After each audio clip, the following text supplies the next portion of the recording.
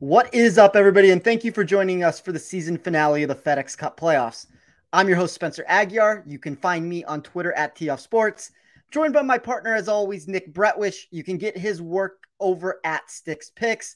And the two of us will be running you through this slate from all perspectives this week and also breaking down a draft board that Nick took part in yesterday. And we're going to give you some of our favorite values to consider for the week. As always, if you aren't doing so already, we hope you will consider signing up for Underdog Fantasy, where you can play and hold real money drafts against either friends or random opponents. Sign up today with the code BGP to get a 100% bonus match of up to $100.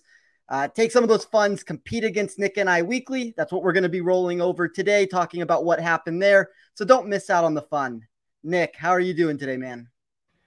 I'm well, thank you.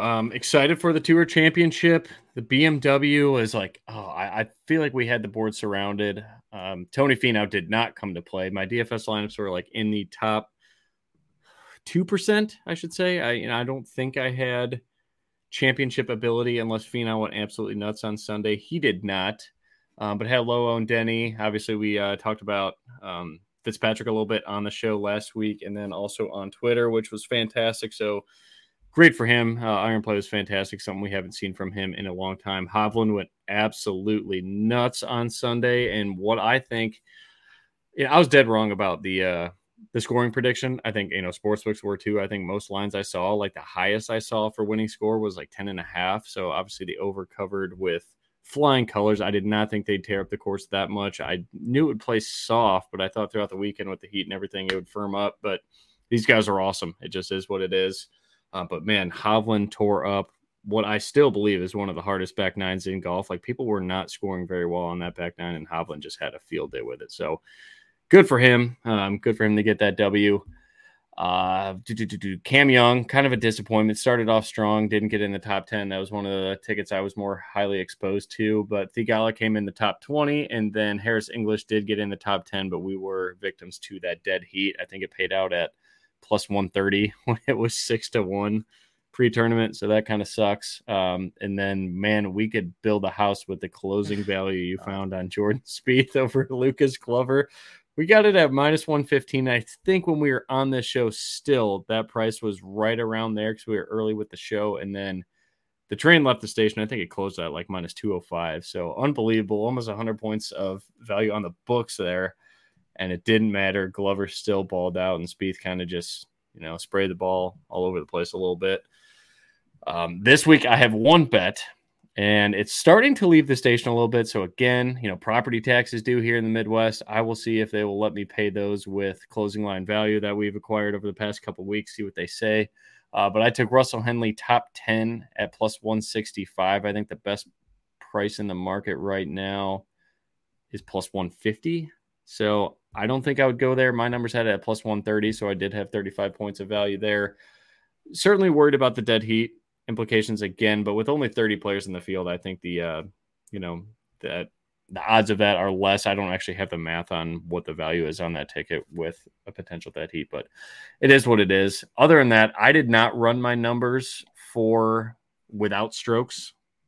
And you said it best on the action show too. It's hard to kind of like bet on something when these guys are in the mentality that there is starting strokes. So something I'm just not there yet from a handicapping perspective. So I do want to get like your top 15 in your model because does your model, can you turn off the starting strokes and just be like, hey, here are the best 15 expected course fits for me. So I think that'll be perfect because then we can kind of cater this whole show towards the showdown draft that we're going to talk about that we ran the other day. There's only 4 contestants because there's only 30 players in the field.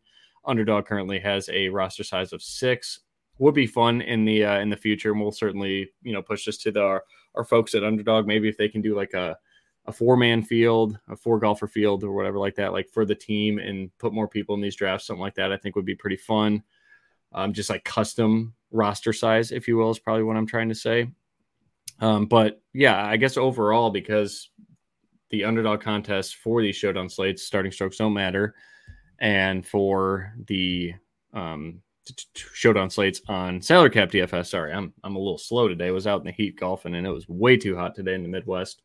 But the showdown slates there are also just 1-round scoring. So I think if there's any time to hear your best course fits, it'd probably be now. So what are you looking at for the course in general at East Lake? And then who are your top 15 to top 20 in expected strokes gained without the starting strokes? Yeah, I think as far as the course is concerned, it's very difficult when we talk about the staggered starting scores here, just because it's so difficult to make up ground. If you look at the past iterations of this contest, and I mean, last year got a little bit more out there at 17 under par, but most of these winners of the FedEx Cup or even of the tournament here, like if we just take it from a non-starting stroke perspective, you're looking at 11 under to 15 under. That's mostly where the winning score without the starting strokes coming into play ends up entering the mix. It's difficult though, Nick, because we talked about this yesterday. The majority of the strokes that these players are earning are taking place on the two par fives daily. So, if you look at the players who have won the FedEx Cup, Rory gained 53% of that 72 hole output on those 8 holes. Patrick Cantlay ran the table in 2021, 72% of his total. Rory, a couple years ago, was 9 under in his 8 chances, 53% of his total. And then Dustin Johnson, very similar 2 years ago or 2 or 3 years ago there, 55% of his strokes gained there. So you're really looking at a venue that is rewarding par 5 scoring here, but it's not allowing it in a way where you can separate yourself from the field. Obviously, you need to score on the par 5s if you actually want a chance to win the title, but most of these names that are winning the title are coming near the top of the board because it's not one of those prototypical tracks where you can work yourself up the leaderboard just because there's less room for, I guess, deviation in the outcomes there. Most players are birdieing the par 5s. Most players are trying to prevent making bogeys on these longer par 3s, some of these longer par 4s. And then you do have a couple accessible par 4s that might be the difference makers there if you can find birdies in those opportunities. But it's a complicated field for staggered scoring. And that's why I think that if you are building a model, and I have it both ways, you can look at where everything stands inside my model with the staggered start, but I'll run through some of the players now of where it sits when I remove them from the mix. So Rory, number 1, Scotty Scheffler, number 2, Victor Hovland, number 3, Cantlay, 4, Rahm is 5. And then you get Sungjae 6, Xander 7, Russell Henley 8, Tommy Fleetwood 9, Tom Kim 10, and then just to round out these last couple here, Lucas Glover 11, Colin Morikawa 12, Max Homa 13, Ricky Fowler 14, Tyrrell Hatton 15. I think that's very in line with most of the market. Obviously, there's a couple deviations there.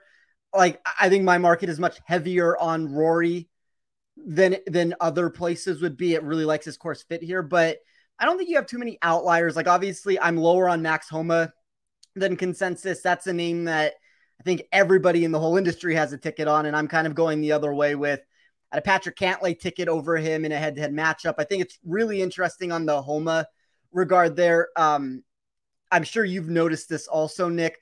A lot of these head-to-head matchups involving him and even some of his outright prices, they're all drifting in reverse. And with everybody on Homa in this spot, I do think that's sort of indicative of what the casinos think are going to happen. I was happy that I jumped in front of the Cantlay number before that number left the station on me. But, you're going to kind of have that problem this week across the board.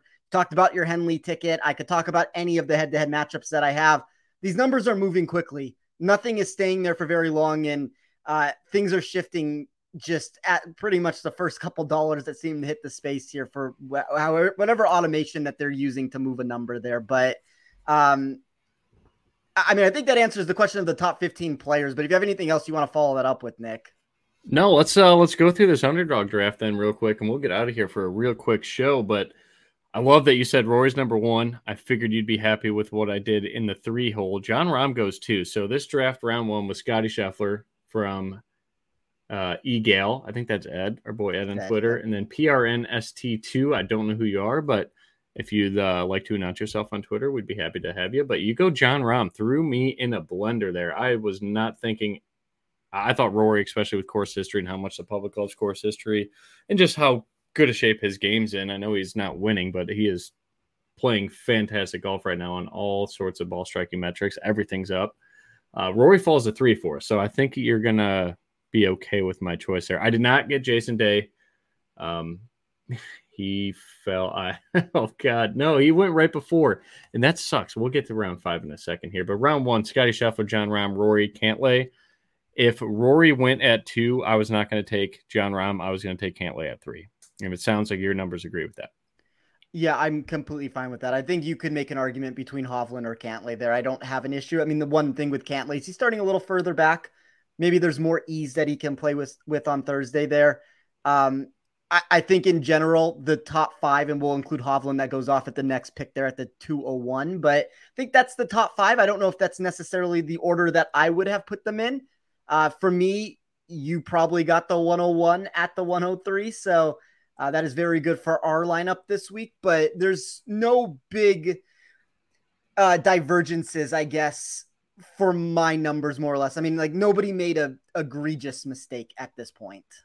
All right, round 2. We got Eric Ducharme at Victor Hovland 2-1. I think we'd all agree with that. I just took Xander at 2-2 because I thought he's the best golfer left in terms of high upside. Jordan Spieth goes a 3rd pick in round 2. PRNST. We got to get a better acronym for that. We're just going to, I don't know what to even call them, but PRNST, I guess we're not going to get a better acronym for your name today. He went contrarian pretty much across the board, so I kind of love the balls on this draft there. So Jordan Spieth at 2.3, and then Max Homa goes 2-4 for our boy Ed. What do you think about round 2 there with Hovland, Schauffele, Spieth, and Homa? Feels very standard with the Hovland, Schauffele route. To me personally, I think things went off the rail a little bit with the Spieth and Homa pick. Like I talked about, everybody is on Homa this week. I think I don't have the ADPs up in front of me. I'm sure that's a very standard to go at the 204 of a 4-person draft for Homa. That's earlier than my liking would have been. I had him 13th in my model there. Jordan Spieth would be the name that's much further down the list. I mean, I guess with Spieth, at least you have the upside ability that he brings to the table, but 23rd for me with no starting strokes into the mix. I always worry about his erratic nature out at East Lake. Like if it pops for one day, that's fine. I just think you could have gotten Spieth later. You definitely could have gotten him at the 302, but I'm not so sure that you couldn't have gotten him in the 4th round potentially. So who would you have taken before him? Me personally, I would have went Morikawa and probably Sungjae Im. And also Russell Henley, because I know I made that choice in the next round, but I think Morikawa would have been my staple there. Just kind of eat the chalk there, take the safety and the ball striking of Kyle Morikawa. And of course, I believe he's played quite well on. I would take Sungjae. I don't have a problem with the Morikawa play. Like it would be Sungjae, Henley, Fleetwood, Morikawa. I think any of those names make logical sense. Right on. All right, round 3. We got Ed taking Kyle Morikawa, PRNST taking Wyndham Clark. The boys take Russell Henley because it's Better Golf Pod, and we have to take Russell Henley. We are sworn to our boy Russ and his ball striking, his putting, his around the green play, his driving accuracy. Everything is fantastic. Just go score on the par 5s like Spencer talked about, Russ, and finish inside the top 10 without a dead heat is all I'm asking for. It's not too much. And then Sungjae Im at 3-4. So what about Wyndham Clark here? Because our boy, our contrarian boy here, or girl, whoever it was, PRNST, definitely went contrarian the whole draft. Wyndham Clark, I do like that pick. I think that this is actually a great course for him with how he's kind of turned around his ball striking overall in that iron play. So I do think that he certainly belongs in the early round 3s and someone you should definitely look at in salary cap DFS this week. I think he's obviously interesting from a contrarian sense. Nobody's going to play him in salary cap. Like that's a noteworthy thing there. I don't know as the 10th name off the board if I love it though. Like if not to move forward in the draft, but a name like Tommy Fleetwood. Go ahead. I mean, a name like Tommy Fleetwood, a name like Ricky Fowler, Tom Kim. I feel like Clark is probably around too early here than where we ended up seeing him go off the board. Like, I don't know if the 10th spot is necessarily where I would be wanting to grab him at.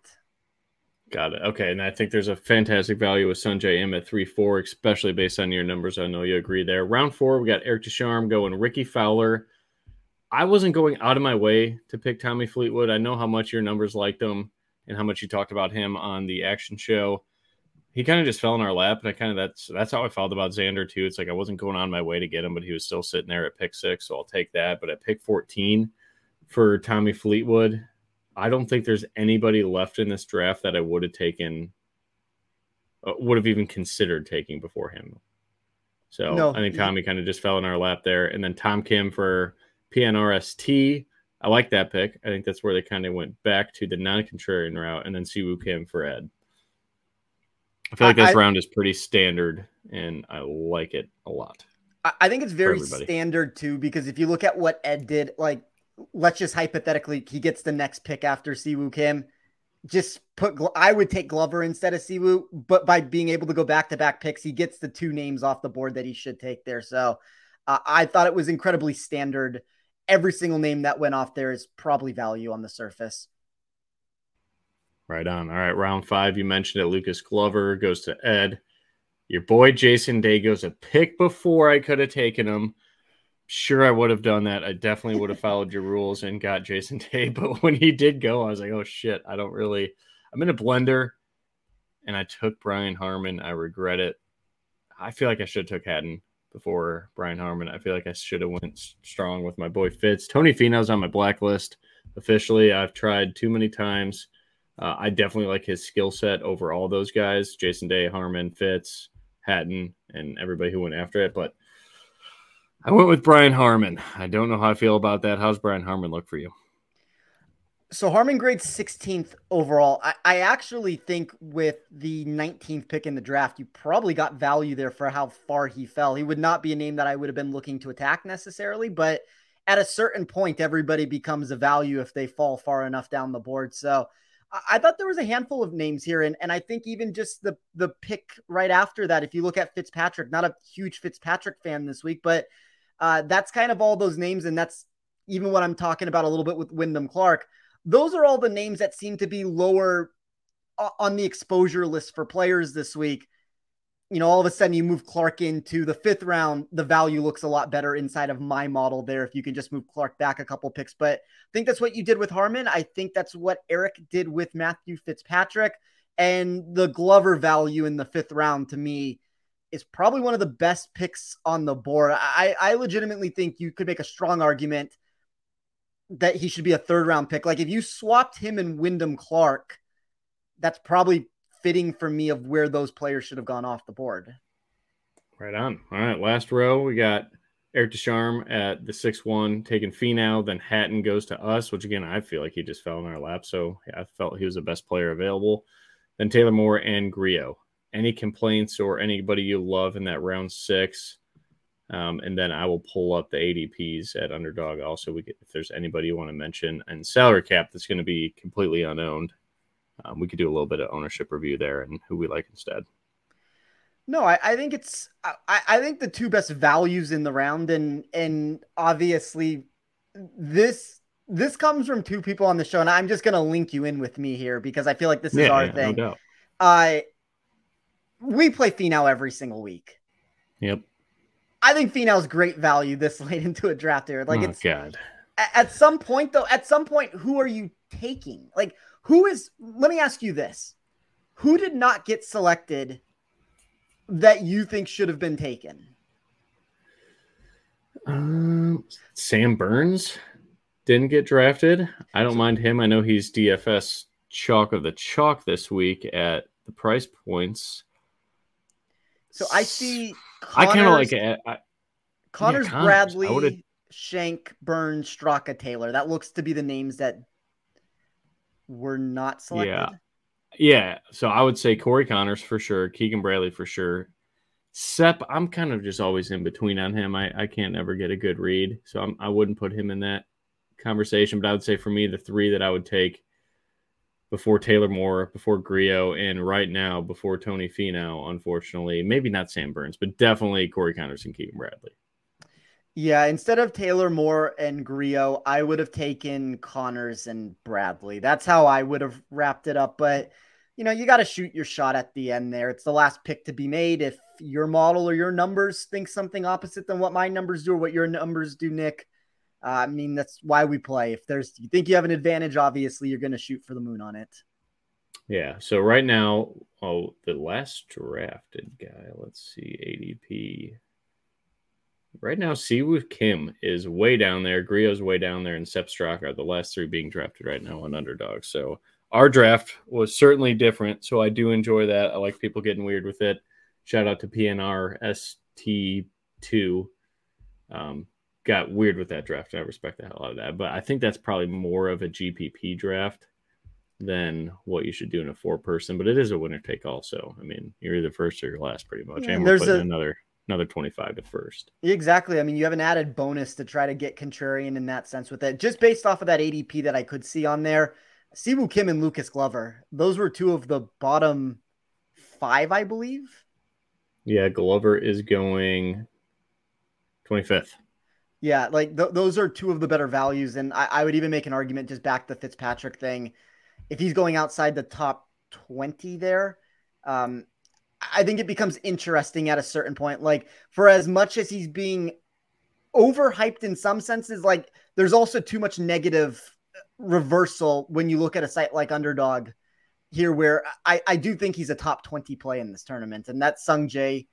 I think Sung Jae's going too deep. I think you obviously got Hatton. It looks like much later Extreme than value. consensus. Yeah. So that's good value there for sure. But interesting to see that Nick Taylor is not one of the last names. It's very, very weird underdog ADPs going Yeah, I on right mean now. the slates are so immature and like people don't like I mean that but as like not a lot of people are playing these still. I've had a lot of success not putting much money in here at all. Like full discrepancy, I still play a lot more salary cap DFS than I am with these showdown slates on underdog. But again, we're hoping for full slates next year. I think that'll grow this thing a lot more and that'll be a lot of fun. But it's not hard to cash. It's like I pretty much just run right off my numbers, and I haven't looked too much into weather edges besides the first couple of weeks we did it when there was noticeable wind changes throughout the day. But other than that, it's been pretty fun. So I would definitely recommend checking that out. On a salary cap format, is there anybody that is going well under the radar for you? Like right now, like I look at ownership projections, it looks like no one's going to play Fitz, and Glover is still going under the radar for everybody, I guess, a little bit, or they just think the steam's going to run out. And then my favorite play of the week, I think, in terms of ownership overall, is going to be last week is Harris English. That worked out fantastic. I'm going to go with Ricky Fowler this week. I think that makes sense. There's a couple players for me that I would say are lower than they should be. I'll actually name a handful here to give a few names. Glover, Yeah, no, no. Fowler.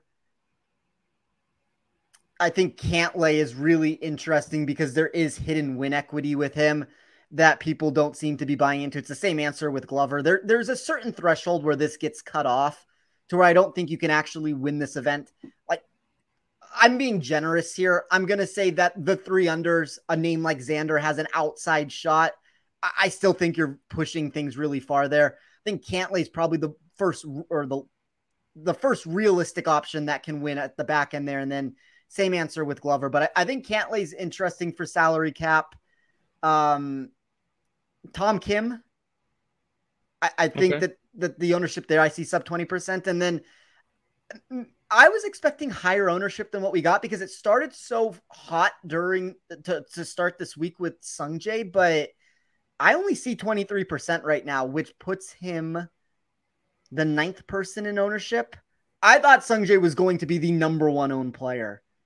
Since we don't have that, I actually think that he's interesting from an ownership sense. Yeah. Okay. I'm indifferent on Sunshine, but But everything I play does look Sung Jae good. every Is there? week. So. Yeah, you do, and that's how I feel with Tony Finau. I need to take a break of Finau. So temporary blacklist, I'll say that, and then maybe he's back next year. I don't know. We'll see. Thoughts on John Rahm? Just because we may get like close to single digits in salary caps on John Rahm. I think The he's ball striking interesting leverage. Yeah. Like, does he ever just come back out of nowhere when his ball striking numbers have been this bad for? I don't even want to say this bad. Like, he was awesome at the Open Championship. FedEx, he's kind of just all over the place last week. Just didn't do much. Let me see what his strokes gained ball striking was. He was 37th in the field. Like, man, what is he doing well? So That, like, I would love for him to, like, he was in autoplay this winter and spring, and then just kind of when he withdrew from the players, and it kind of no, because he won the Masters. So it's like I don't know what to expect. It's really weird to answer that question because I brought up all his strokes gain data, and he does have the propensity to bounce back. But when you look at when he bounces back, like I'll give a couple examples here. He loses 6.8 shots at the Arnold Palmer earlier this year. His next start, he wins the Masters. That sounds great. That was he took a month off between those two tournaments. So he obviously figured something out.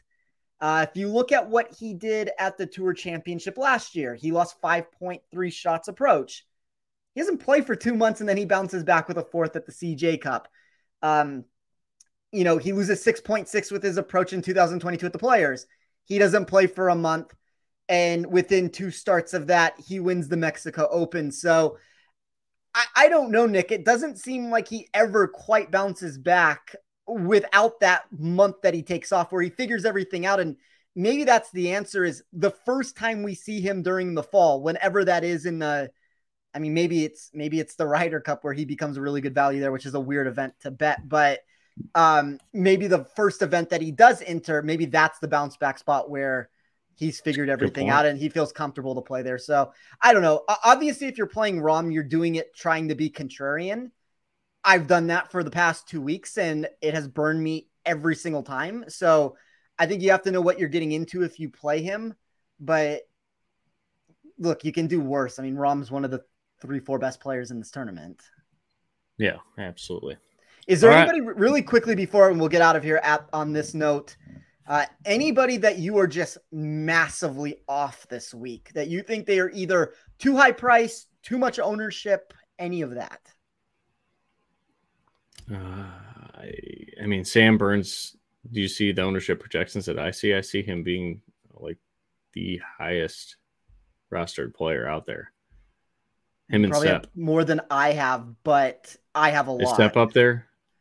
I honestly don't mind Adam Schenk, where his I like Schenk as a contrarian pick. Yeah, I feel like he's a decent spot here. But Sam Burns and Sepp, if they are leading the field in rostership, I think I'd be out on both. If your numbers are correct, I think even with the numbers I have, which is actually the interesting thing to this, if you're looking at who are the worst owned values inside of my model, it would be Sam Burns, Sepp Straka, and I have lower ownership percentages on them than you do. Emiliano Grillo, Max Homa, Grillo's Jordan Spieth. I'm out on pretty much all those names. Like I more so understand the Spieth one, I guess, if you're trying just to randomly throw a dart there. I think I'm out on Burns, Straka, Grillo, Homa. Just don't want to go there. All right. Any closing thoughts? No, I think that's it. We kept it under 30 minutes, so that's a success.